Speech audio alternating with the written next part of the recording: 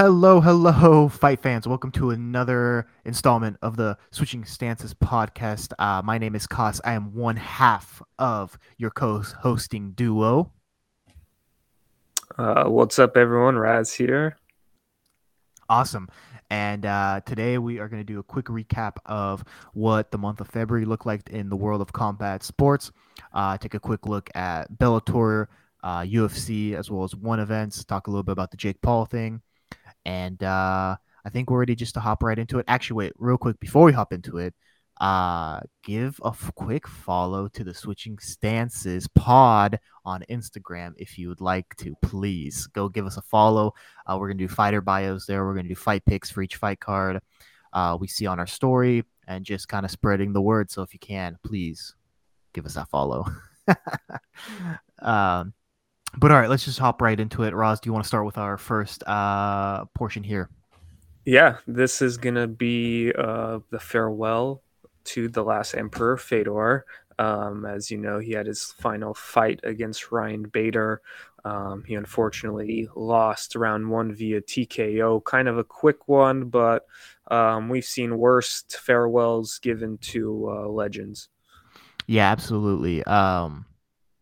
I don't know. The fight started, and man, he looked slow. He looked really slow, and I was worried. He did last about a minute, which okay, fair enough. That was good, but uh, it was. Should he have been in there? Probably not. But it was nice of Bellator to I guess make his final fight a title fight. Yeah, that was really nice that it was a title fight. They brought out all the legends from Dan Henderson to Chael Sonnen. Don't know why Chael Nice. was there. So that was a really nice, well put together farewell by Bellator. Something that I think future legends and stuff makes them feel better, at least of what could come for them. 100%. I think from what I've heard, that was all Scott Coker. Scott Coker was the one that got the fighters together, wanted them in the cage. And that photo they took afterwards, I thought was really, really nice. And something we don't see enough of in the sport, just honoring the previous generations and fighters. So it was cool. And that's kind of, the nail in the coffin of the Pride era with him and Shogun Hua retiring as well. I just come into top of my mind like Overeem's doing like glory kickboxing, but other than that, I can't think of any other Pride. I guess Nate Diaz fought Pride in like 2006, but yeah, that's kind of the nail in the coffin for them. One other thing I wanted to mention from that Bellator event, not a bad card, not a bad card. But Johnny Eblin fought really well too. He was a co-main event, the middleweight world champion at Bellator. What do you think of his performance against Tokov? It was a really fun fight. I think the whole card in general was really it was put together pretty well. I think they uh, capsized as much as they could on it being like Fedor's farewell. So I feel like they definitely got a few more eyes than they normally would have, and they definitely advertised, their lightweight pre and stuff like that. And Mhm. really, I think watching it, it hyped me up as a viewer, being like, oh yeah, no, I should definitely tune in and watch this. 100%. I thought Johnny performed really well. Loved seeing kind of the mat returns and suplexes he did around the fifth round. I thought that was really cool to see. I did see, Bellator broke not for viewership because it was on CBS. They broke 928,000 live viewers, which is pretty good. Pretty good, especially considering that's up there with kind of what WWE pulls in each week. So happy for Bellator. Good to see that was on CBS. Hopefully we get to see more Bellator cards on CBS going into the future. Um, I'll tell you something that didn't have as many views. The UFC Fight Night, Derek Lewis and Sergey Spivak did not have that many views. No, that was unfortunately a fight night card. Kind of felt Apex-ish, but what I did really like was the road to UFC South Korea and the prelims. That was almost banger after banger, more finishes than decisions. Really all around awesome performances from all those finalists. Oh yeah, 100%. Crazy. Like we in the West didn't know about this whole road to the UFC, South Korea, Asian tournament, but it was a really cool tournament they did. I thought that was really great. It seemed like every guy was out there to take the other guy's head off to get a contract. Rinya Nakamura impressed me. And then the fucking the Punjabi boy, Anshul Jubli, the first Indian-born man in the UFC. Against the guy Seragi, I think his name was. He made the with his tongue. That was hilarious. No, I thought the prelims were the best part. All the Asian guys fighting for the UFC contracts. Also, shout out to Adam Fugit out of Art of War, Eugene, beating Kinoshita, the Japanese McGregor as they were calling him before the fights. Yeah. Yeah. um, no, that was great. And then kind of going towards the top here. What'd you make of the Derek Lewis performance? I know you are critical of Derek. Derek Lewis put on another Derek Lewis performance. Unfortunately, he another round one sub. It like looked like he didn't want to be there. It looked like he was scared going into it.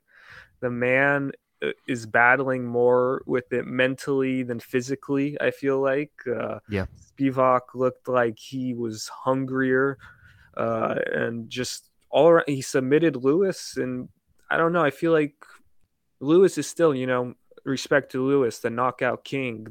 He gave us some of the best fights. I will always watch a Lewis fight, but yeah, he needs to show us that side of him. I don't think he's ranked around 11th right yep, now, I believe. yep. I don't think he needs to fight anyone lower than that. I don't think Mhm. that's where he's at, but he definitely needs to put on some sort of I don't know, something more competitive around that level. Yeah. You're right. Derek is ranked 11th. If we're talking about next fights, also I'll cut Derek a little bit of slack. He fought some great guys, and also the Houston curse. He can't fight in Texas. He can't fight in Houston. I don't think the right call was to put him in the Apex either with a wrestler or a judoka, even like Sergey. Derek, I think if you want Derek to strive and succeed, you need him in an arena, not in Texas, against a guy that'll stand there and bang with him. And I think like if we're looking down the line, number 12 is Chris Dawkins. Chris Dawkins boxer. I think that'd be a decent fight. Or number 15, Blagoy Ivanov, the Bulgarian grandpa. Um, I think those two fights make sense for Derek, but other than that, like you said, no one 10 or higher. If you're like Morcin Tybura, no. Rosenstrike, no. Volkov, no. It's just, yeah, you go up the line. I wouldn't do that. Is Derek done? No, but he's not at the middle, and he's definitely not at the beginning. Yeah, it's I mean, I will always watch, like I said, I'll always watch him fight. He's in a really tough pickle because he just, I mean, I said this last time, he can't lose like how he just lost and that happened, but he's always going to be up there when you talk about knockout artists. He's always going to be there. So I'm not, he just needs to show us what he's capable of. I don't know what's going on. Yeah. And then in terms of Sergey, shout out to all the Moldovians. Um, Sergey is an interesting one. Tom Aspinall is coming back later this year. That could be a fight you can make. Tom 6, Sergey 7. Alexander Volkov is 8. Sergey at 7 is another fight you can make. Sergey's an interesting guy. Definitely one of the few heavyweights that can put another heavyweight on the mat. I will say that. You don't see a lot of guys like him at the heavyweight division. But he keeps it entertaining. I will say the mat returns, the tosses, he keeps it fun. He doesn't just, crotch sniff like other wrestlers. He definitely is there to throw him, toss him, trip him, do the stuff, and then just ground and pound. So for that, I do actually enjoy watching Sergey Spivak fight. Yeah, no, he was definitely very entertaining. I think after this fight, a lot more eyes will be on him because of it. He definitely is someone to look out for. Definitely a dark horse in the heavyweight, someone that could sneak up in that top five. Yeah, for sure, for sure. Um, do you want to lead us into our UFC 284 recap? Yeah, so far that was the event everyone's talking about, still kind of talking about. It started off in a light heavyweight bout between Jimmy Crute and Alonzo Minifield. Uh, Ended in a draw. Um, I don't know where it's kind of interesting, a 3 round draw. Um, uh, I I don't. It's interesting because thinking back on it, I'm like, who do you give it to? Maybe I would maybe lean towards Alonzo just because Jimmy looked like he was about to fall any second. um, but a draw puts both of those fighters in a tough pickle. I don't know where either of them go, especially Alonzo since he was unranked. I think hoping to crack into that tough light heavyweight ranking spots. Yeah, that was a weird fight. Jimmy's stand up is so bad.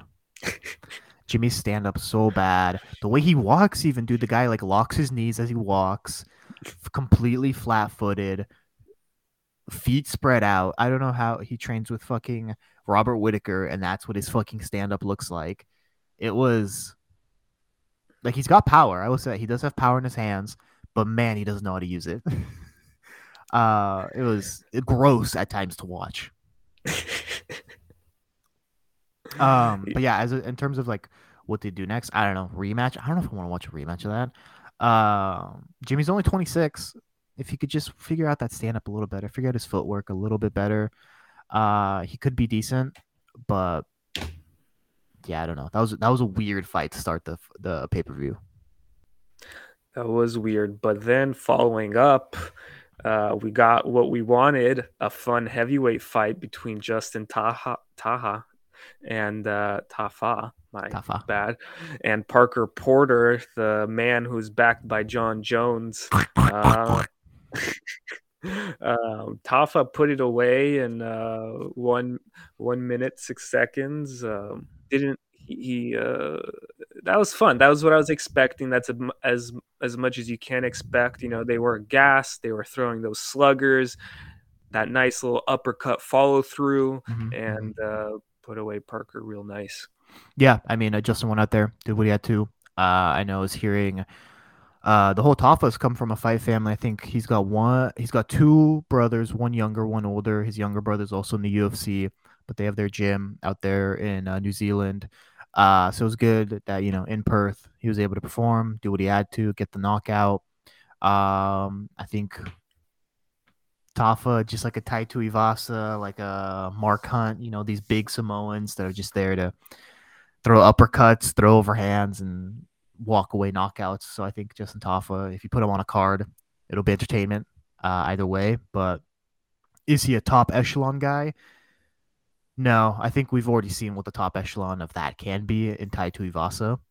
Um, but is he an entertaining fighter? Absolutely. Yeah, it will be fun to see what he has going next. Fun fact: John Jones tweeted, "Let's go, Parker Porter, pulling for you, big dog." But unfortunately, Parker was unable to see the tweet because he deleted it after the knockout. John's just trying to make his fight record stronger. Yeah. Make it look stronger. That's great. All right. The third fight of the pay per view. We had welterweight bout between Jack Della Maddalena, Perth boy, actually from Perth, fighting Randy Brown, Rude Boy. I thought this was gonna be more competitive than it was. This was a one-sided fight. Um, Jack put it away, fourth straight first round stoppage. He's the second biggest man in Australia. You know what I mean? Oh, no, he's not. My bad. My bad. Robert Whitaker is my bad. He's the up and coming. Definitely walking around. He's got that champion stride with him. You know, when he speaks, when he's talking, he's very confident in what he's able to do. He's just kind of in that upward trajectory in welterweight. Well, so he's ready to make it spicy in that whole division. 100%. Jack, he's able to put for a welterweight. He's able to put a lot of power in that right hand. The way he turns his hips, very impressive with his power. He after the fight on that Tuesday, he got ranked 14th, so he is ranked within the top 15. What does the next fight look for Jack look like? If we're kind of looking at the rankings here, Michael He was getting Chiesa's 13, Neil Magny's 12, Jorge Masvidal's 11. They're asking him. Oh, that would be interesting. They're asking him about Vincente Luque. Even they said, "Hey, would you go up against Vincente?" Or there was another. I'm blanking, but Vincente was in there, and he basically said, "Yeah, whoever." He said, basically, who they're gonna offer to me, he's just gonna take it. Mm-hmm. And yeah, very. Ooh, I like that Vicente Luque fight. Vicente hasn't had a fight in a minute. Vicente is always an exciting fight. I think Jack is an exciting fighter as well. That could headline like a fight night. Mm-hmm, for As I sure. say, 14 versus 9 is headlining a fight night. Now that's a little sad to think about it, but uh maybe we'll see. Now we got the Yair Rodriguez versus Josh Emmett. That was a fun back and forth. Both fighters in trouble during times, but Yair ultimately able to get the submission on Josh, winning the interim belt. So now he's going to be waiting on Volk, but that's a interesting story in of itself. What's next? What are your thoughts? What do you think's next? Yeah, it was interesting. I'll say this. That was very bad by Josh Emmett to get stuck in a triangle like that. I thought that was nothing, not taking anything away from Yair, but I thought that triangle was fairly weak and like extremely telegraphed. You could tell from the moment Josh had full was in full mount that Yair was looking for the triangle, and Josh just completely ignored it until he tapped out. So I was a little disappointed by that, especially since Josh does have a wrestling background. You have to be aware of the triangle.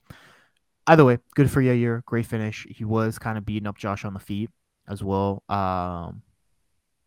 But what is next for you?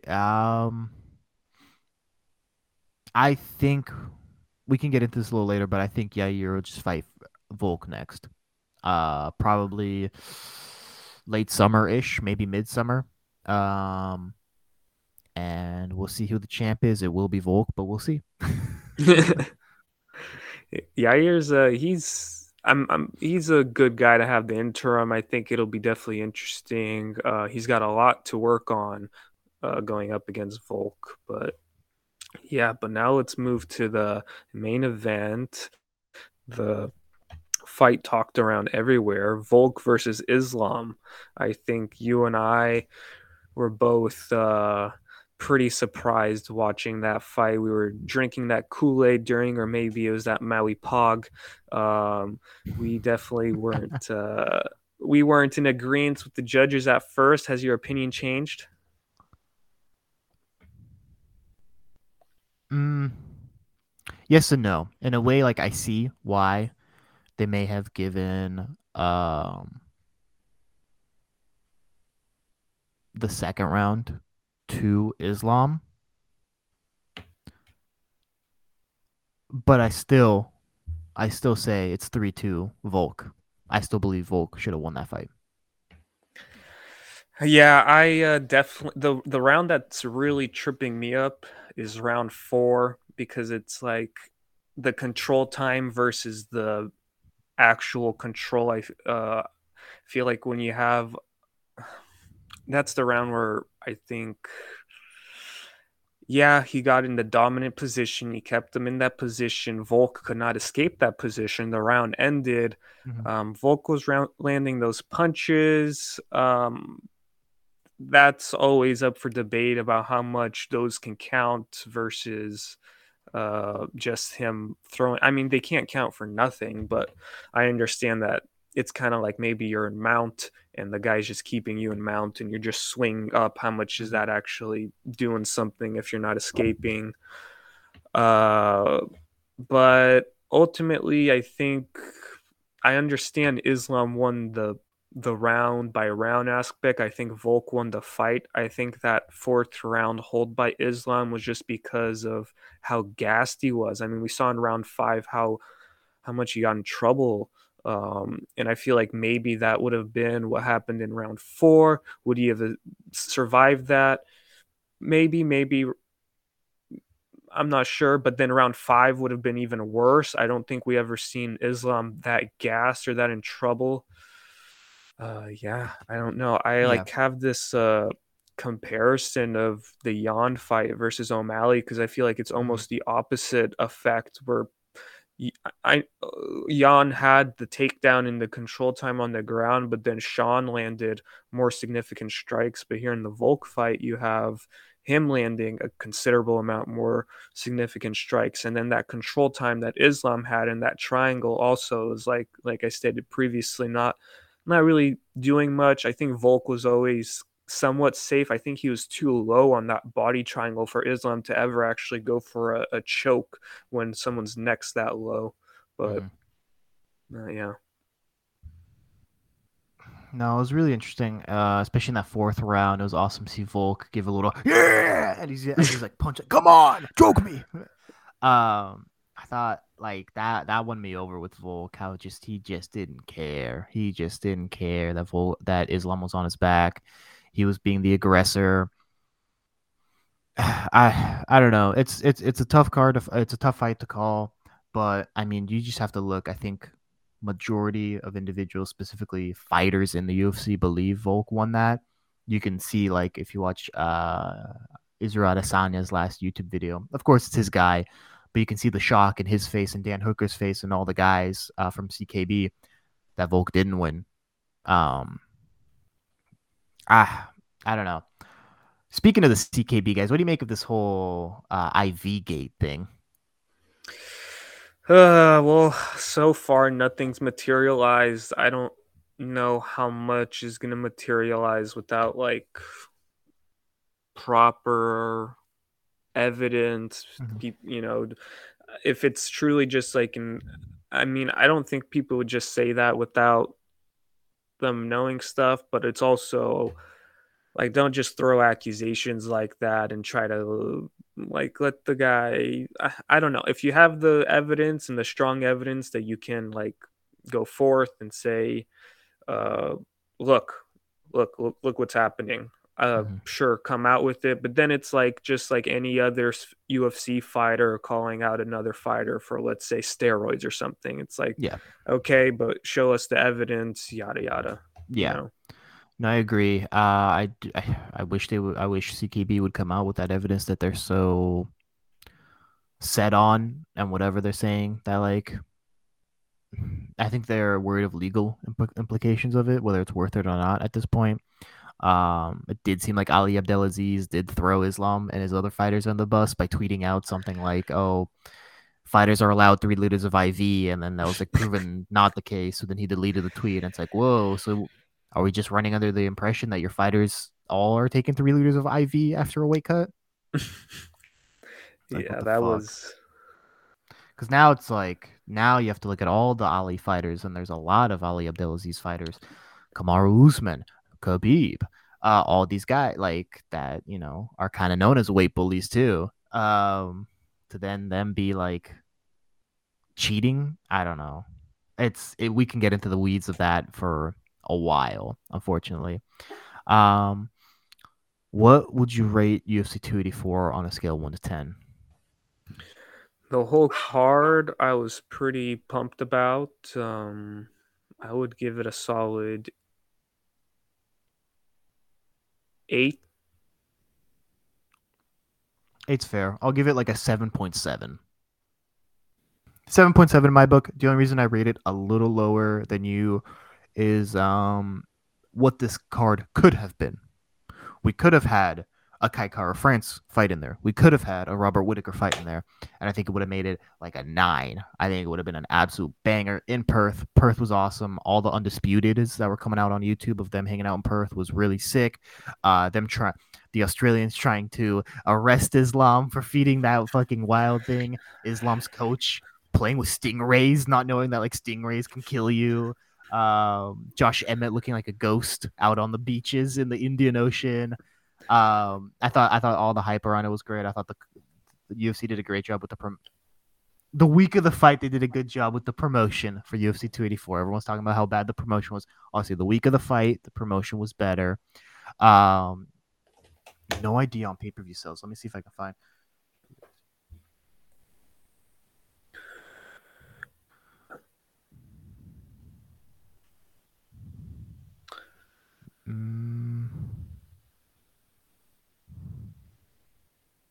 No, there's no significant numbers. But anyways, yeah, it was a fun fight and good for the UFC. Good way to start the year. Normally February pay-per-views aren't fantastic, so that was a great one. I agree. How do you think Islam would do against Oliveira or Darush? Man, I think Dariush is going to fare better, and that's why I also think Dariush is going to beat Oliveira. I think Dariush is going to beat Oliveira, finally get the title fight that he deserves. He does deserve that title fight. And then I think he does better than Charles, not as good as Volk. I think Volk made the whole 155 category look pretty bad with how well he did. Um, if I'm looking down the line, I don't know who beats Islam. Maybe Rafael Fiziev if he has good enough like defensive wrestling because he's extremely powerful and Volk caught Islam. Volk, the smaller guy, did catch Islam. I think Islam is a bit chinny, especially compared to Khabib, who had like a granite chin. I think it's going to take a guy that one, it has really powerful hands, and two, has unbelievable defensive wrestling. Yeah, I think I'm with you there. I think Darush is he's one of those fighters that breaks down their opponent and kind of fixes on what they need to improve on. I think he'll see the success Volk had in defending Islam and kind of want to follow that, because that seems to be like if you can negate that, Islam's got hands. He can definitely rock you. We saw Mm-hmm. that he definitely wasn't bad standing up against Volk, who Volk, put on clinics against Korean Zombie, even Max Holloway. He is known to be a very good technical striker, and Islam got his hits in, he got his elbow in, he got his knees in. Mm-hmm. So that will be an interesting fight. I have Islam taking it. I think Volk is like an anomaly when it comes to that performance. Whether someone can follow up that, we'll see. Um, yeah, what are your thoughts on like Volk? He kind of has this chip on his shoulder. It sounds like with interviews and stuff, he really, really wants that lightweight belt. It's like it's what he has dead set on. Yeah. Do you think Volk and lightweight's more interesting? You think he should stay in featherweight and defend? Do you think he should abolish the title? These are all Mhm. things people are kind of Yeah. been floating in the air. I think if Volk would have gone out there and gotten starched, it would, he would never go back to 155, kind of like what we saw with Max and kind of what we saw with Adesanya. I think what's going to happen is he's going to go back, defend his 145 belt against Yair later this year. And then maybe at the end of the year, we see a rematch of Islam and Volk. Because I think Islam's still going to beat Dariush and retain the belt. And maybe like a December, like pre-Christmas, maybe post-Christmas, New Year's card, we'll get Islam versus Volk to rematch the two. And I think that'd sell pretty well because people were, you know, I think it was 50, at least 50% of people had it Volk win. Um, and the whole IV thing is now creating like, rumblings. And Volk said himself, he's like, yeah, do a rematch. We could do it in Saudi Arabia too while we're at it, which apparently is like Russia 2.0. All the Russians love fighting in Saudi Arabia for some reason. Islam's really trying to cement that he did, he dominated yada yada. He got the unanimous decision even with the 49-46 card being one of the judges. Do you think Volk's going to have to prove himself? Do you think a title defense in featherweight's kind of him prove like what do you or do you think he's going to have to fight like a let's say like a Raphael or a Justin Gaethje depending on who wins that fight or I think he's going to defend his belt at 145. I think that's something he wants to do. But I don't think he has to fight another lightweight other than just fight Islam. Like I don't think they're going to make him earn another title shot with how close that one was, and especially if he retains his belt at 145. Yeah, I don't think he needs like a title contender fight against like Raphael or I don't know, Dustin Poirier. This does put Dustin Poirier on the shelf for a while though, because people are like after Dariush Oliveira, maybe Dustin Poirier will fight. I don't know. Dustin doesn't have a fight lined up. He's not like calling anyone out. He's not being like, "Oh, give me the fight." Nothing like that. Like Dustin's been kind of quiet. Um, does Dustin beat Islam? I don't think so. If I'm being honest. no, not if he couldn't do it against Charles. That was Dustin's big shot at the belt, and he didn't do it. So now he's kind of like you said, he's in this really tough pickle. There's fights out there for him, but I don't think he's interested in doing just a fight. He's Mm, proven himself again, defeating Chandler and all those guys, and he yeah. knows that he's very well cemented as one of the tops in the lightweight category. I hope he doesn't turn into a Colby Covington type guy in the lightweight where he's just kind of one fight a year and it's these fights are not very meaningful. I agree. I agree. But time will tell. We'll see. But good event for by the UFC. Good for them. All right. Let's hop into the most previous event, which happened last night in the world famous boxing arena, the world's most famous arena in the world ever, in the world most famous Lumpini, I think I'm saying Lumpini Boxing Arena in Bangkok, a staggering 5,000 person capacity, most legendary boxing arena. Uh, where we had John Lineker versus Fabricio Andrade 2 on the one fight night on Prime last night. Did you see it? What were your thoughts? Yeah, it was an overall fun card. It started off with Francesco beating Andres Mr. KO Stoica with a split decision. Very interesting split decision. Yeah, I don't know. I guess the first judge gave 1 and 2 to Stoica. I thought Stoica maybe did get the second round, but I thought 1 and 3 were pretty clearly over to Francesco. Francesco just had the reach, had the jab, had the speed advantage.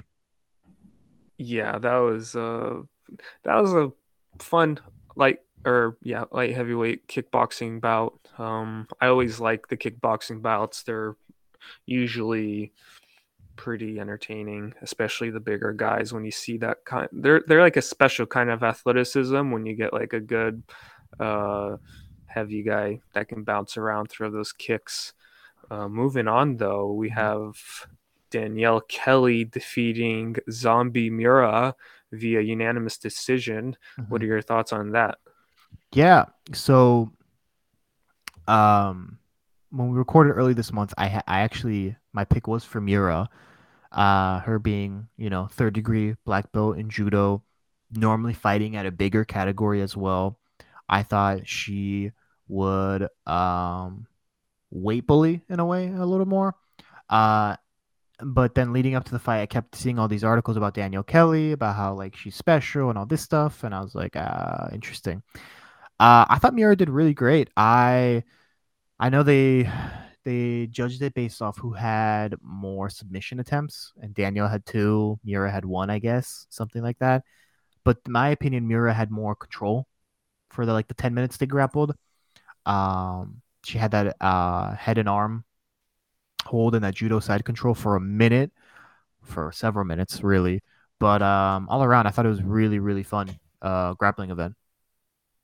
It was really fun to watch to see someone like Mira who has her like signature, like you said, arm and head, uh, top mount, strangle, choke, and it's definitely a little controversial. A lot of people are saying Mira because, like, for the first 7 minutes, it was kind of like Mira being able to turn everything back onto that position, whether she was in like turtle mount or on her back. She always was able to flip back into that top position, and she almost got Kelly with that. That was dangerous, where she would catch her arm and with her Mhm. legs and kind of Yep. that looked really uncomfortable. And I think Kelly was in a lot more trouble than she would have liked and cared to admit. Ultimately, though, Danielle Kelly was able to escape those, get those two submission attempts really close with the rear naked choke. Um, a little bit of that of mouth covering, a little bit of A that little fish made hook. A little fish hook. little fish hook, eyes, nose. I didn't Oh, I hope see too her close. nails were clipped, is all I'm gonna say. Yeah, She was so scraping her gums and stuff.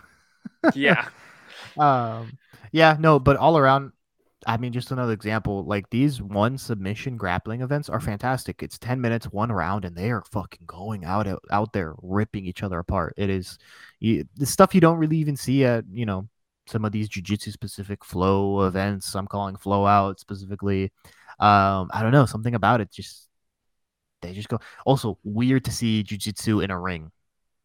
yeah, that was It did not. It was weird. Herb didn't know what was going. Was Herb the ref for that one? I can't. He pulled. I think he was because he like pulled him right to like this. He like grabbed them and then like dragged them on the ground to the middle of the ring.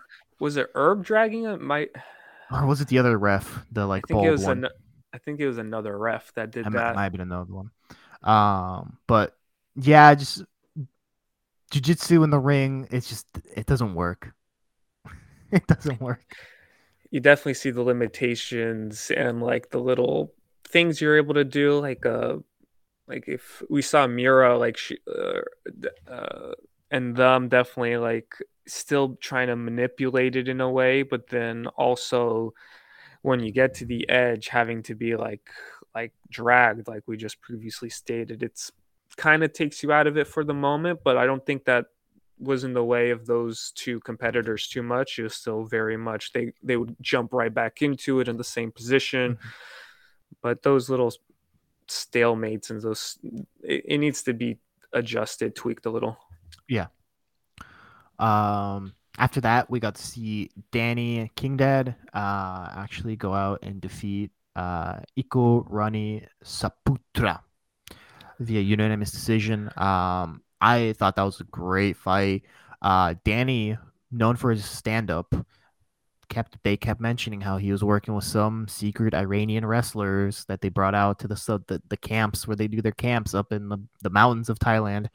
And Danny went out there and out wrestled Saputra, who is known for his wrestling. Actually, I thought that was a really great performance by Danny and a really great fight. No, I really enjoyed watching. Is this the fight where his mouth guard fell out and uh I think so. Herb just kind of stared at it for a second, What do you want me to more than do?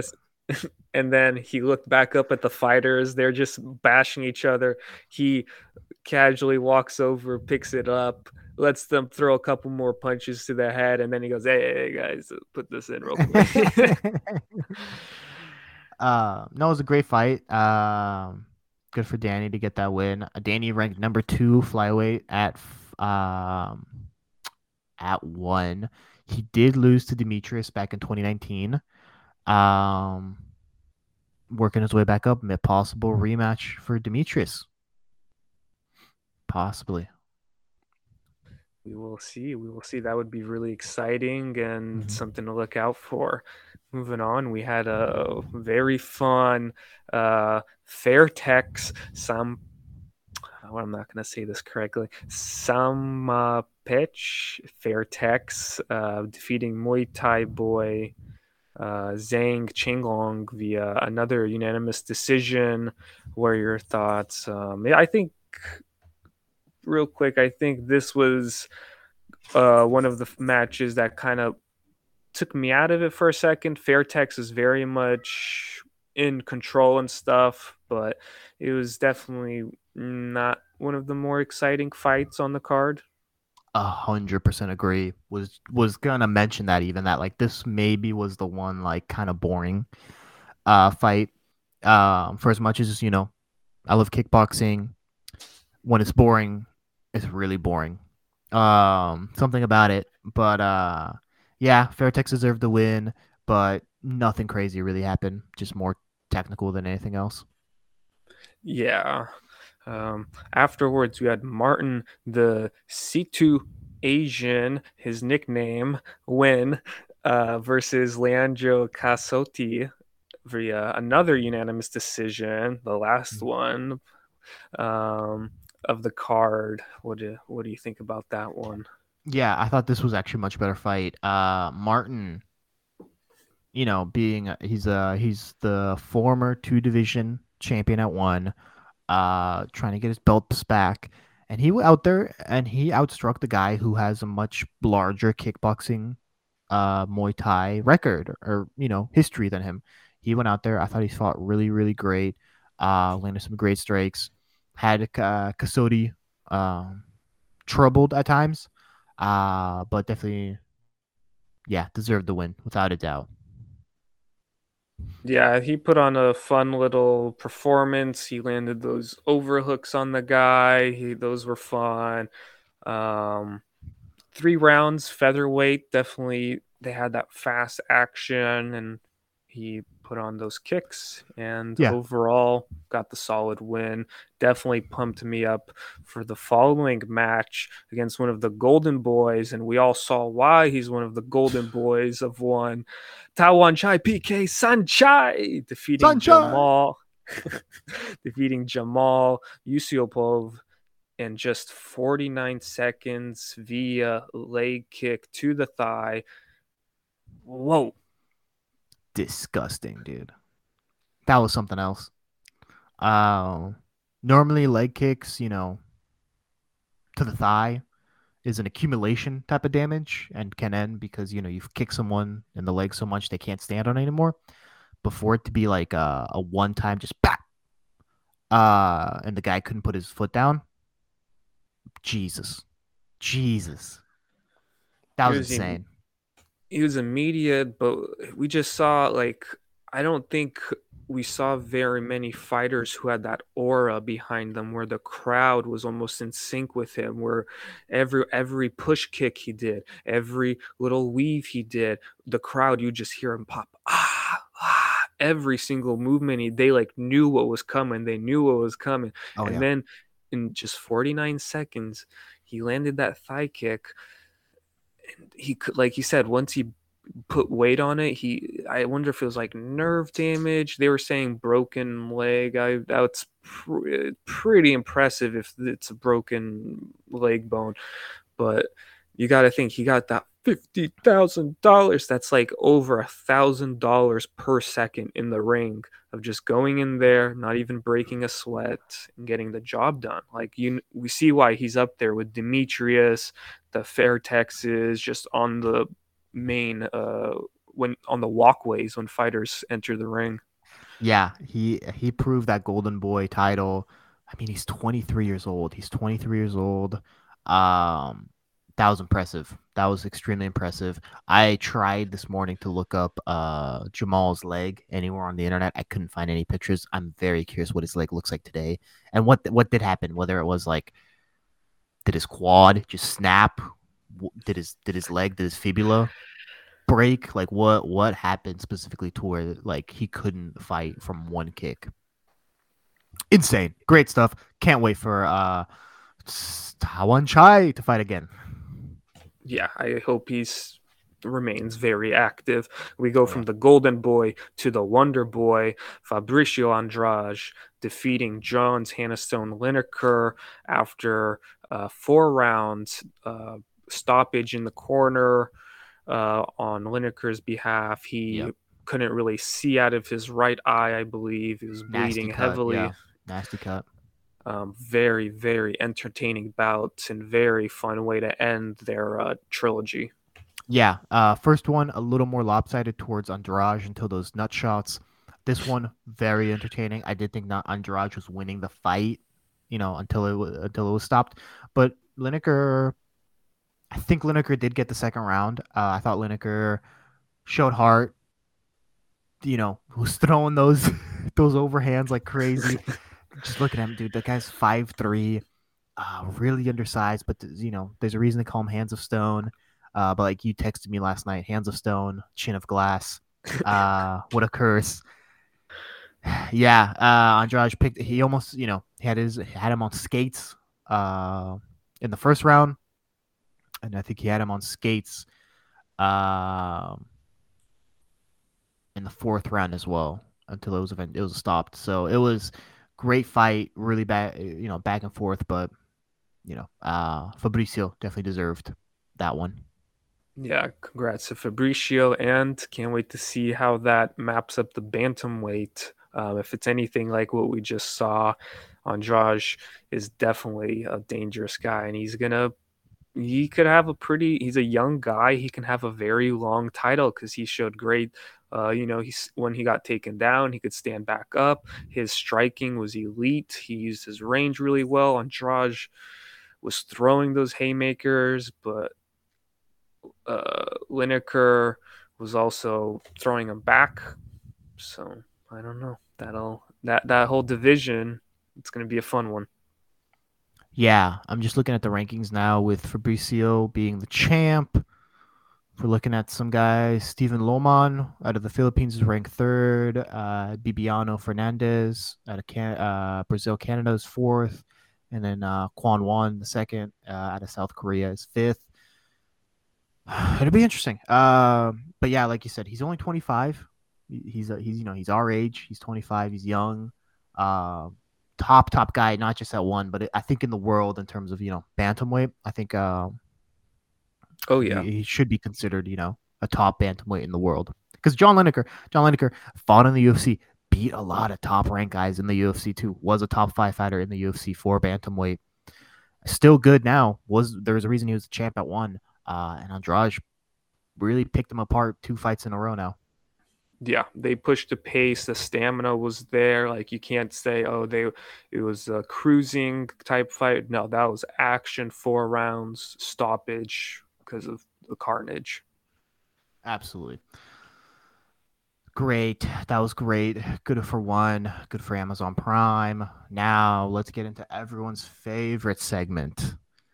Around the Cage. Hopefully someday we'll have sound effects when I say around the cage and we'll do something like that.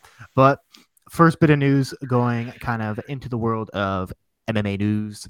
McGregor Chandler, not just confirmed, but have started filming. Oh, sorry, I misread that. It is confirmed their fight is going to be at 170 pounds. Maybe. Connor did joke about 185 as well. I don't know if that's true.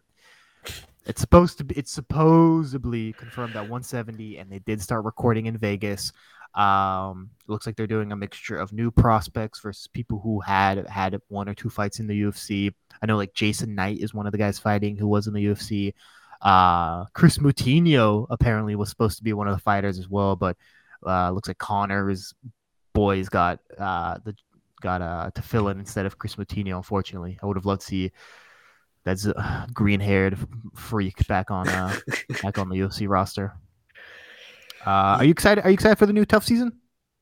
Oh yeah, I don't think there's a single UFC fan, real fan, that's like, no, I don't care, blah blah blah. No, this is gonna be prime entertainment. It's gonna be like Connor's last masterpiece on that's going to be viewed by not just UFC fans, but this thing's going to be clipped. These are going to be shown throughout all social media. It's going to garner so much attention. Michael, like you said, the fact that they're even humoring 185, I'm like, how much weight does Connor have to cut? You know what I mean? How big is Connor? And see some pictures of him, and I just don't believe what I'm seeing. Dude, his neck is so thick. He's wearing these suits, and I'm like, dude, what size suit are you buying? I'm a 17 and a half, and that's pretty big. I know like Mike Tyson was like a 22. Connor's got to be somewhere around there. Yeah, no, those that's gonna oof, poor Michael Chandler is all I'm gonna say if he dares to stand up against Connor. I can't imagine what one of his little cut the angle hooks tastes like now. I'm gonna slice through him. I'm too slicey for Michael. Michael, however, has Ryan Bader, the man who is now, as we stated, the heavyweight champion, defeating Fedor in his corner along with a couple of other guys. That's really fun. Um, Still a lot of stuff hidden, just little sneak peeks of Yep. what we're able to see. I will say, yeah, one awesome to see Ryan Bader on there. I think that's great to see Ryan Bader coaching with Michael Chandler. I think it's going to give him more notoriety. Uh, Almost funny that the UFC let it happen since he is a Bellator guy, but really great to see that. And two, this is the most leakage I've seen. Maybe, it's just the world we live in terms of social media and stuff, but there are so many leaks about the season so far that I'm not used to. Like, for example, there's a video of Michael Chandler doing an interview, and every single fighter walked behind him during the interview, and someone broke down who each fighter was and what their MMA record is and whatnot. So if you want, you could already see who all the fighters for the new season will be, before it airs on May, which is normally like that's when you'd find out. So a lot of leaks, a lot of cameras, a lot of video going on. It's all at the UFC Apex too, so it's interesting. I'm just excited to see what suits Connor ends up wearing throughout the season. I saw a nice little suit top jean combo. Um, and him passing around. Did you see that one clip of Connor's passing around proper 12 to all the fighters, and he I gets did no. sloppy drunk with all of them, and he's walking Oh back to the no. car. That's Oh, I might have seen the drunk video he made. I just him like shadowboxing the wall too was prime Connor. Just shadowboxing the wall, breaking a sweat, like heavy breathing too. That was great. Chandler's also being Michael Chandler. Like I saw some like tweets and stuff. There's this one hilarious one where he's like, I let you walk out of the ring first because you think you're gonna get out of this first, and blah blah blah. And everyone's just like Michael Chandler playing mind games with himself. That's why like people weren't happy, dude. Michael Chandler is unironically funny, and that's why I think it's gonna be a really funny season. I think there's gonna be a lot of great one-liners. Yes. Okay, next news. Francis Ngannou and Deontay Wilder are talking about an MMA boxing hybrid fight. Wilder stated that he doesn't care if MMA or boxing matches first, and Francis is interested. Deontay is interested. Interesting little fight. I think the only one that isn't interested would be someone like Chael Sonnen, who has criticized these type of you know, public fights, these little rule mix matching. What would you pay for this? Would you pay for this fight? At what price point is it like Let's say it's between 60 and $100. man, that's hard. Uh, Depending on the rest, I don't know. Is the rest of the card like similar celebrity-esque combos or the answer is leaning towards no. Mm-hmm. I love Francis. Deontay's an entertaining fighter, but this is definitely something I don't see going that many rounds and I don't think Francis is that level of a boxer to go up against Wilder. Like, good for Mm-hmm. him. Anything can happen though, because they both have those giant mitts. If I don't know. I really am pumped about this fight. I'm happy about Francis shaking up the MMA world and kind of just doing stuff on his terms. I think that's awesome. I'm not leaning towards Chael, where it's like I don't think this is necessary or whatever. I think if they make the money, they get whatever views. As a fan, I'm not really interested about that stuff, and I don't think I should care about that stuff. But I think it's a really cool put together fight. I really like it. Yeah, it's interesting. I think this is what we're gonna see from Francis for a year or two. Boxing, MMA combo, whatever, with these famous guys, essentially being free to make however much money he can on the pay-per-view market. And then I think we'll see him return to like an MMA promotion, whether that's one, whether that's Bellator, whether that's UFC even. I think that's what we're gonna end up seeing. And you know what? Good for him. He deserves to make 10 mil a fight. Even though reports show he's looking to get 30 mil a fight. I don't think that's realistic. But 10 mil, yeah, why not? Oh yeah, for sure. Um, Moving on in the jiu-jitsu world, we have Gordon Ryan officially signed with the arch enemy of jiu-jitsu, Flow. Kind of the monopoly of the jiu-jitsu streaming world. If you're going to watch anything jiu-jitsu other than one, and like obviously the IBJJF, even ADCC now is Flow. So Mm, Gordon Ryan signed. ADCC, though, I think recently signed with UFC Fight Pass, actually. Oh, well, there you go. Well, that's good news. So Yeah. Flow has Gordon though under ropes. I wish it was an organization like One they used to have Gordon signed under, but due to his frequent health or problems, he was unable to get a match, and that's what's turning out to happen. For tomorrow's bout, he had a match against his longtime rival Felipe Pena. He was supposed to have like the end all match, and he just recently backed out. Nicky Rod, an ADCC medalist, is stepping in, who defeated Pena, but via points, I believe, at ADCC. So this should be a fun back and forth. It's a 30-minute submission grappling match, which, Uh-huh. if you're someone who's not super familiar, it's like 3 times the amount of a one grappling bout, and they can go in any direction from snoozer, like complete 30-minute snoozer, to straight action for a long, like Just back back and and forth. forth. Yep. Um, I do find it interesting that he signed with Flow. I guess Flow has momentum with what they're doing. So long term, do I think Flow is going to be successful? I don't think so. I don't think just having jujitsu content is enough for whatever subscription service they are trying to push, especially now with the fact that they got outbid for ADCC. So ADCC 2024 will be on UFC Fight Pass. And all other ADCC trials, all this stuff, it's all going to be through Fight Pass. And I think that's the real cash cow in the world of grappling. Personally, I think Gordon would have been better to retry the whole one thing. It's a shame it didn't work out the first time. But in terms of pulling out of this fight, people are speculating that he got food poisoning from doing the Brendan Schaub Food Truck Diaries. Which, if that is the case, that would be fucking hilarious. But no, it's probably his like the chronic pain, stomach pains, and issues he's been having from taking so many antibiotics for all the staph he's had and all that bullshit. Yeah, it's just amazing.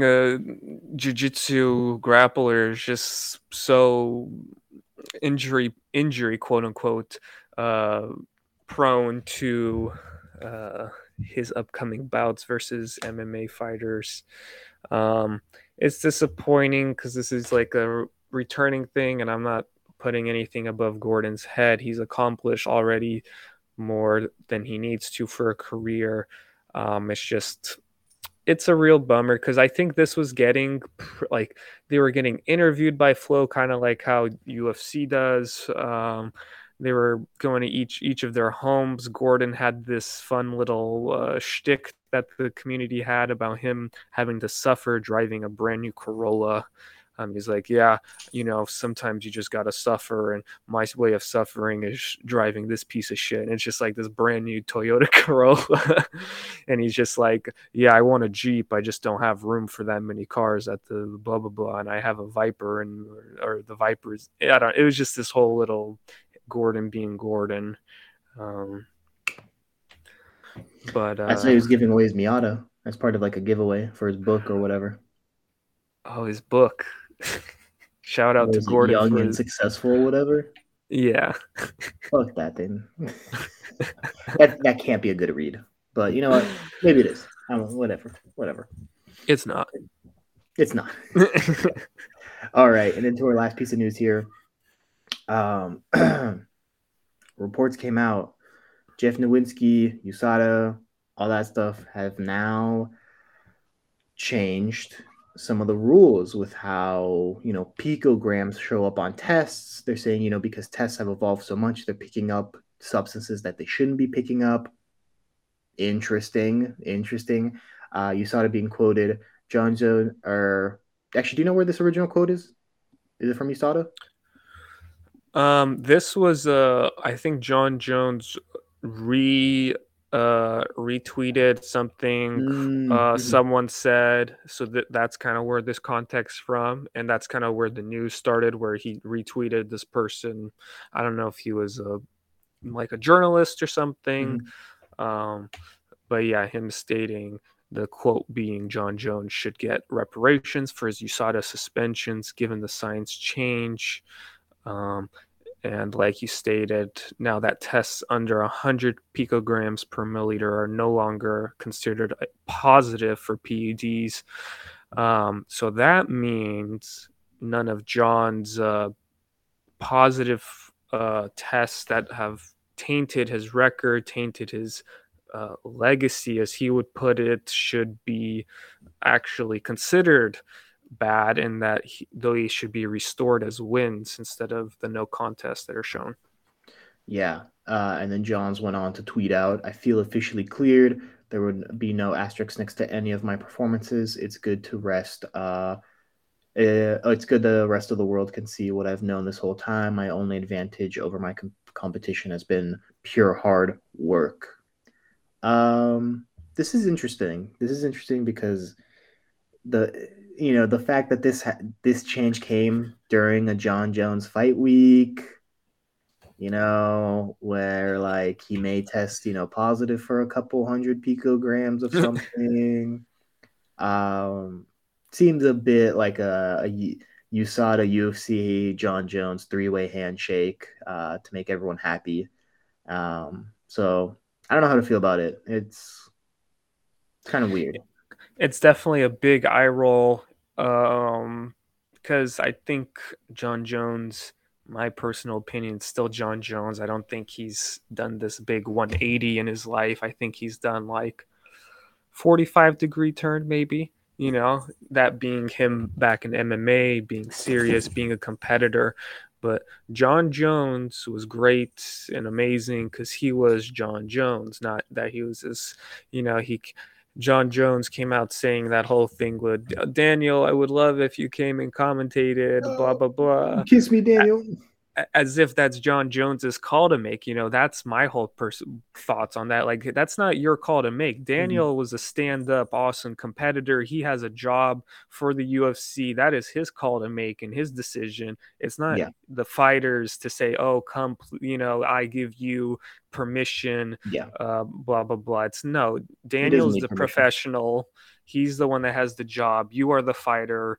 So I don't buy into this whole John Jones nice thing. The second, it's kind of like the Conor McGregor little turn, where it's like we saw nice Conor versus Poirier, and then like, boom, right at the end of the fight, your wife's in me, Diop. The whole everything explosion. I think that's the John Jones still residing inside, which, from a fan perspective, that's cool, because we're gonna see the monster unleashed in the cage when the fight starts. John Jones crawling out on all fours, all that.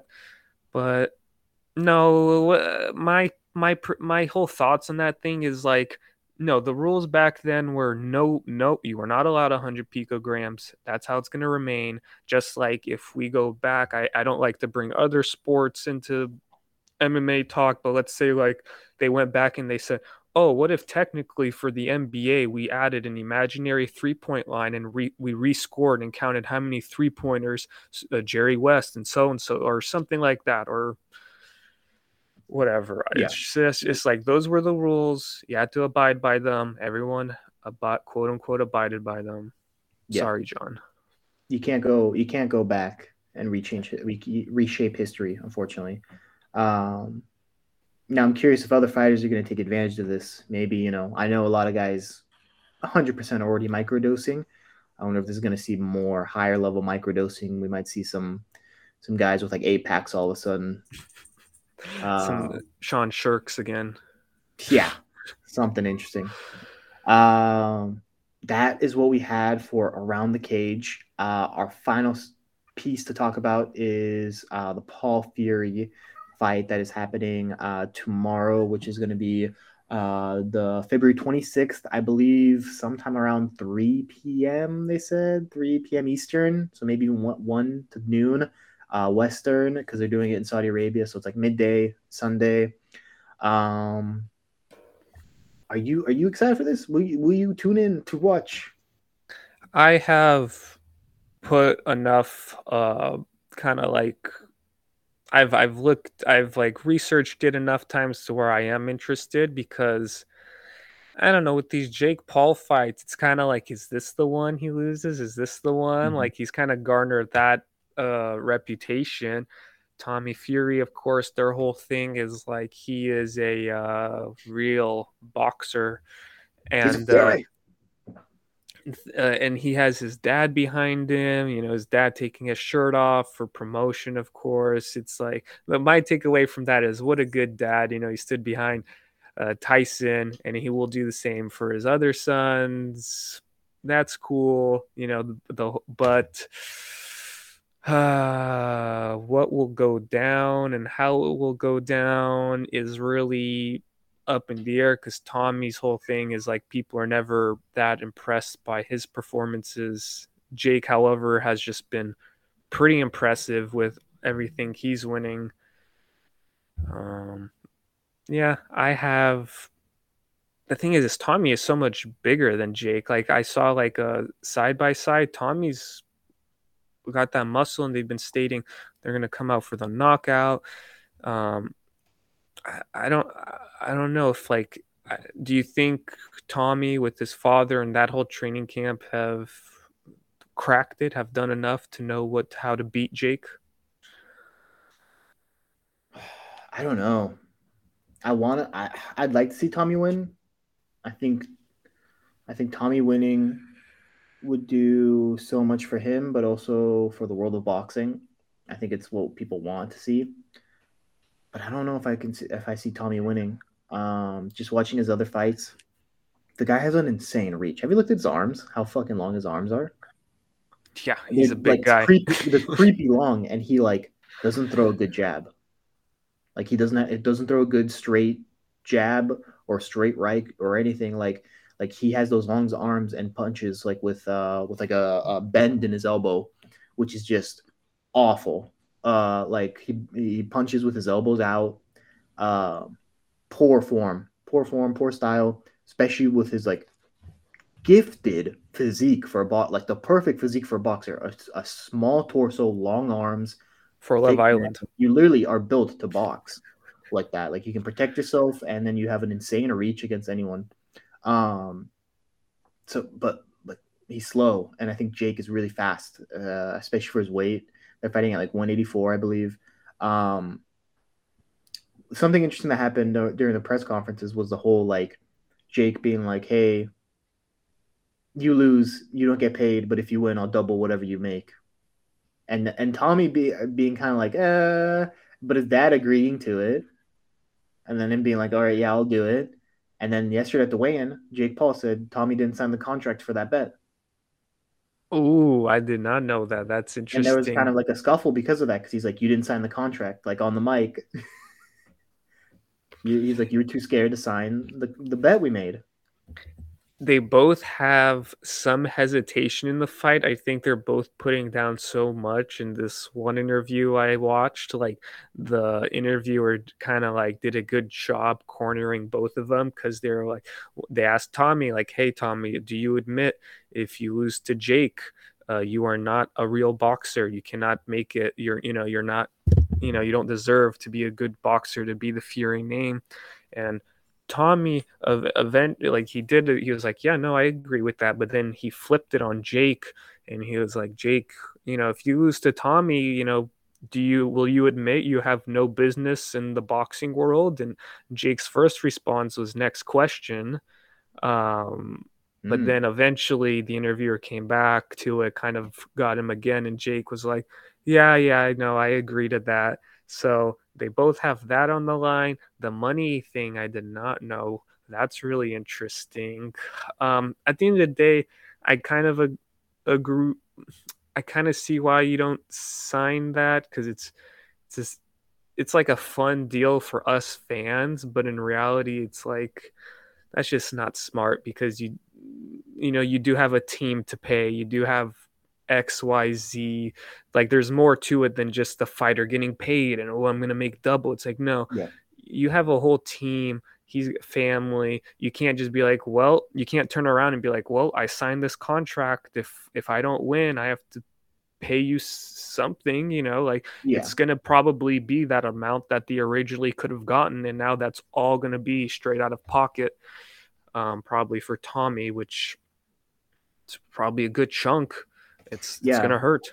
It's just like the risk isn't worth the reward at the end of the day. Because let's say I have no idea what he's getting paid, but let's say theoretically 5 million. I think that'd be a good amount. Let's say like Hmm. he gets 5 million for the fight to fight Jake. 10 million versus 5 million, yeah, that's a good chunk. But going from 0 to 5 million, that's much more. That's a bigger like feeling than just Yeah. going from 5 to 10 at the end of the day. So yeah, I mean, whether you're confident or not, it's a bad bet to take. Whether you think you're gonna win or not. So I don't fault him on that, and that's kind of the Fury thing too, where like it really seems like his brother and his dad are pushing like the Fury name, pushing him to be like more confident and aggressive and whatever, versus like Tommy. I just don't think that's his personality. I think Tommy's a fairly soft-spoken guy that just wants to like live his life, maybe be a boxer. I don't know if it's goal. And I mean, he boxed before this, so maybe he wants to be a professional boxer at the end of the day. But I think he's really just he's not like the other Furies. He's not super aggro. Yeah. Do you think would Mike Perry have garnered your interest more, or is like now that it's all signed, set and done, or set and done, you're excited and you like this matchup now? Yeah, originally I was much more in favor of Mike Perry doing this fight. I thought Mike Perry was a tougher opponent. I thought Mike Perry would bring the fight more to Jake, and Mike Perry can sell a fight pretty well because he's a psycho. That being said, though, I don't know something about the whole Fight Week promotion, the press conferences they've done, the animosity they have for one another has sold me enough to be like, you know what? For now, I will gladly take Jake and Tommy. Maybe Mike in the future, possibly. Um, maybe, but for now, I will take Paul Fury. But Mike would have not definitely wouldn't have been a bad replacement. That's the thing that I believe Chael Sonnen said it. He was like, everybody loves the boxing stories, not so like much more than the fights themselves. The fights can be awesome, but it's the boxing stories, the legends. Oh, did this happen behind? Those are what people really like to talk about, and they did a good job. This is like a rivalry built up for 2 years because of Mm-hmm. Tommy backing out a few times due to health related and other things. um, After this, though, Jake plans, he is signed to the PFL. Um, and he brought up Nate Diaz being next, someone we're very familiar with. Mm-hmm. He's interested in that one boxing, one MMA match. How do Yeah. you think he would fare in each of those? Yeah, I think it's interesting. He was talking to Ariel this week, said most likely the boxing match would be later this year, MMA next year. In the boxing fight against Nate, I think he wins. I think while Nate is a good boxer for an MMA fighter, I think Jake would be a tough one for Nate. In the MMA world, I think Nate takes him to the deep rounds. I think he gasses him out, similar to what he did with the Connor, and then he takes his back and chokes him. Um, yeah, Jake said that like the jiu-jitsu's coming along pretty well because he's background on wrestling, and it really for him right now is just focusing on kicks too. And then immediately when he said, I'm like, man, imagine just like Jake getting kicked and like fucking PK'd it. Oh my gosh. Like just one fucking nice tight kick to the thigh. I had this fun little thought of the two polarizing figures in each sport coming together, Gordon Ryan and Jake Paul. Nothing, no talks or anything, but I think that would be like a fun little dynamic of them two. Jake Paul, like you said, doing little BJJ, he was like, oh, it's coming pretty naturally to me, which that's good, but there's just so many things when it comes to incorporating it into MMA. But I like that we're starting to see the tilt of boxers and stuff like Deontay and Jake humoring the MMA scope. I think that's Yeah. really going to help MMA. And it's like, I, I don't want to say MMA needs it, but it's like it just is not a good look seeing all these MMA fighters and stuff go to boxing. And there's no other way around. Like it would be great. The only thing I can think of, and it's not even boxing, is the Rodtang Demetrius Johnson hybrid fight they did, where it's like 1 round Muay Thai, 1 round MMA, and you saw, but that was like round by round they change, and that kind of makes me think now, what if Wilder and Francis did something like that?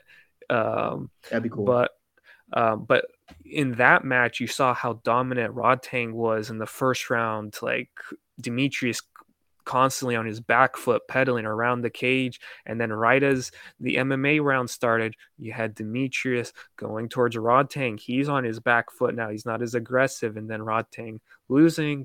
But that's that. It's just be interesting to see. That happening with Jake Paul and Nate Diaz. I think it's almost like not guaranteed, but it's just we saw Conor losing to Mayweather, but Mayweather, of course, is the cream of the crop. But it's just like when you go to the other person's domain, it's like it's just like almost a guaranteed that person's gonna win is what we're seeing so far. Yeah, and it makes sense. Something I was thinking about that I find so interesting is when you think about Dana White and how when this whole Jake Paul, Logan Paul thing was coming around, he called it so stupid, waste of time, waste of money, all this stuff. But now you're seeing the traction this is gaining, the traction that this is going, how much hype Jake is making for these fights, with the PFL thing as well. And you think where Dana and the UFC's energy went towards like power slap. And it's like, man, that was a big miss. That was a big miss in the business world. Um, it's a couple of these big misses that start catching up. They have the money and stuff to be able to take a miss like that, but the stain will always remain. Like you remember when the UFC did a power slap league, blah blah blah, and now they kind of have to just go with the punches because they started it. They're not going to like pull back right away, but they have the potential to do like these hybrid fights to bring in a boxer or so and to just like grow just as a whole, not just as like, at the end of this ultimate fighting championship MMA. I know it's MMA, but they can, do other stuff if they are gonna fall behind if they don't adapt. We see that in Yeah. everything. Who do you think would sell more pay-per-views? Jake versus Nate in a PFL boxing match or Jake versus KSI in like a boxing match? Man, this is such an interesting question because it's like KSI has like a popularity over in Europe. I don't think we And the really internet? understand. Yeah, on the internet that we don't really understand here.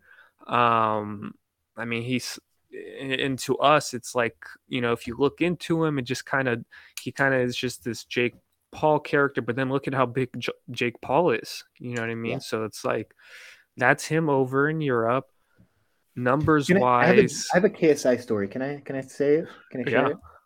So I'm a lifelong KSI guy. I subscribed to KSI when he had 20,000 subscribers on Oh YouTube wow. because he made hilarious like FIFA 12 videos. Yeah. Big time FIFA guy, made FIFA. And then when he did this whole transition to music and other stuff and the Sidemen thing, I kind of fell off a little bit. I don't know if I'm still subscribed to KSI or whatever, but it's just crazy in my world to be like I found him so long ago. I like my friend, Brian. I showed Brian. I was like, "Yo, this guy's fucking hilarious," and Brian was like, "Yeah, he is." And we were big fan, like KSI guys. To then see that to the now to where he is now is crazy to me. So I just wanted to get that in there. I thought. I definitely remember, like, I wasn't as into FIFA during those days, but I remember KSI being one of the trending YouTubers. He would have like a occasionally, back then on YouTube, if you just made a banger, you would kind of make it on the front page, Yep. and he would occasionally pop up. To come back to our original question,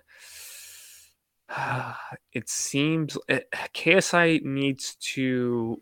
He's sticking to celebrities boxing. He hasn't really. If he would have done one like him versus Chael Sonnen or something, you know what I mean? Him versus Wow. him versus I would love to see that actually. or like what we see now with game bred boxing, you know what I mean? That whole thing. I KSI would versus Anthony Pettis. Yes. That would personally bring me more attention. Whether that necessarily means it like actually means something to us over here. I think like for the United States fans, it would mean something to see, oh, this guy defeated uh unfortunately an MMA or some form of professional boxer, because to us we just see him defeating a bunch of European YouTubers, which doesn't mean much. And he Yeah. has his own He needs that boxing league. Tyron Woodley win that like Jake got.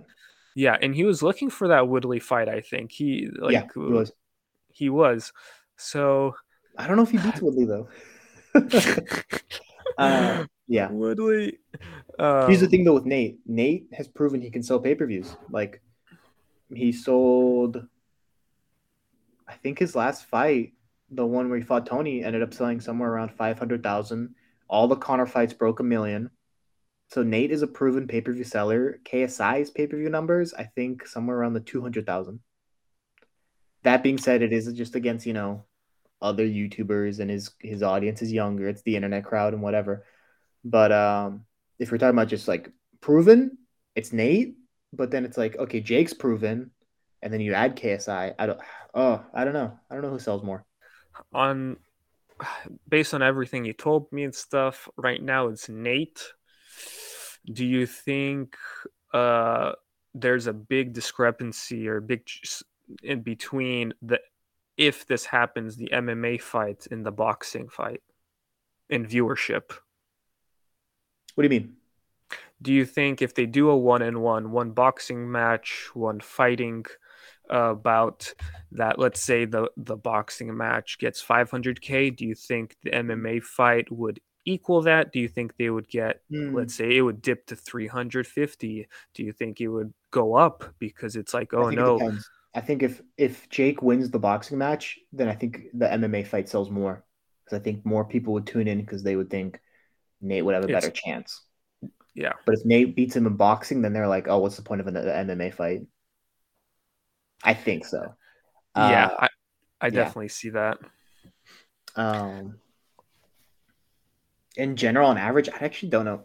I think boxing on average sells more than MMA just because the international crowd is more boxing heavy. You gotta imagine that back-to-back Nate Diaz fights would sell, I think, a lot. It would, but then with Nate Diaz is such a not a loose cannon per se, but like if he loses to Jake, like would he do that MMA? I mean, unless it was like in the contract, but like it depends if they sign that like 2 fight deal, if it's 1 by 1.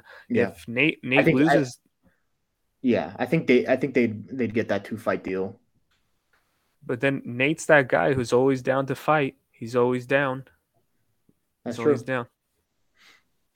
Okay, final predictions for tomorrow's fight. Jake Paul or Tommy Fury? Who are you taking? Ooh. Um Dude, there's just something about these Jake Paul fights that I don't like about like I don't want to use the word like staged, but like It's live stage, like it's real life, like like yeah, he beat Ben Askren, but he beat a Ben Askren who was coming off hip surgery, hadn't fought in a year or so. He beat Tyron Woodley, but Tyron Woodley hadn't knocked the guy out since 2016 and was 40 and had lost 4 in a row. It's not staged, but it's set up. that being said, I want to lean towards Tommy just because I feel like this he went through a really rigorous 2 year Fury camp, and I think that could I don't know I think that could get it done against because he's got the size advantage, like you said, the reach advantage. He's got a camp that is proven to create some of the best in the world. I know he's not his brother, but that's the camp he uses, and I'm gonna give it to Tommy. Jake has a lot to lose here. Mm-hmm. I will say I will feel worse for Tommy if he loses. I'll feel really bad for Tommy because it just like it feels like he was thrown into this because of his last name. Jake was like, "Who's the easiest big name guy I can fight?" Oh, Tyson Fury's little brother. That being said, I have Jake winning. I think Jake, how much he's committed himself to boxing, how good his camp is out in Puerto Rico, um, and just how good he is in general, based off the guys, how fast his hands are, how good his footwork is, and what I've seen from Tommy, I think Jake gets it done. He's good at winning rounds. I'll say that. Jake with that Anderson Silva round, I'd be like, dang, I got to give that round to Jake. I got to give that again. I got to give that round to Jake because he was the one throwing the punches. He was He's the one, aggressive. yeah. Remain and Anderson, he's that counter punch guy, and he will get you. All he needs is that, but it's Jake can counter punch too. That's how you got Yeah. tired. I don't know, but I don't know. I'm gonna stay with Tommy. I think. I hope Tommy wins. I'm going to be cheering for Tommy, but if I had to put money down, it would be on Jake. That we will have to see what turns out. Yes, sir. Awesome. I think this is a great point to wrap it up here. If you've been listening, we appreciate it. Like I mentioned at the beginning, give a follow to the Instagram page. It is Switching Stances Pod. We're gonna post memes, bios, tearjerkers, whatever you want, whatever you need. And then if you're listening on Spotify, really helps us out if you give us a 5-star review. But yeah, any last words from you, Roz? I'm gonna put this out there. Let us know if you are a fan, a listener, if you want to if this podcast should have a verdict league. Verdict being it's an app on your phone you can download. Uh, no integration. It's not gambling or anything. It's strictly an MMA app where you pick your picks. You are with your friends. You can see how they picked, and then you get points if you guess the correct winner. You get like a white belt, a purple belt. If you can. That's how you level up. Like I said, there's no money involved. No, you don't have to enter any sort of credit card or anything. It's just strictly fun. We are on there, but if you're a listener and you think it would be fun to have a Switching Stances podcast league, we will be more than happy to oblige. Yes, great point out. Yeah, let us know and we'll get that going. But otherwise, thank you for listening. Stay tuned for the next episode and we'll speak in the future.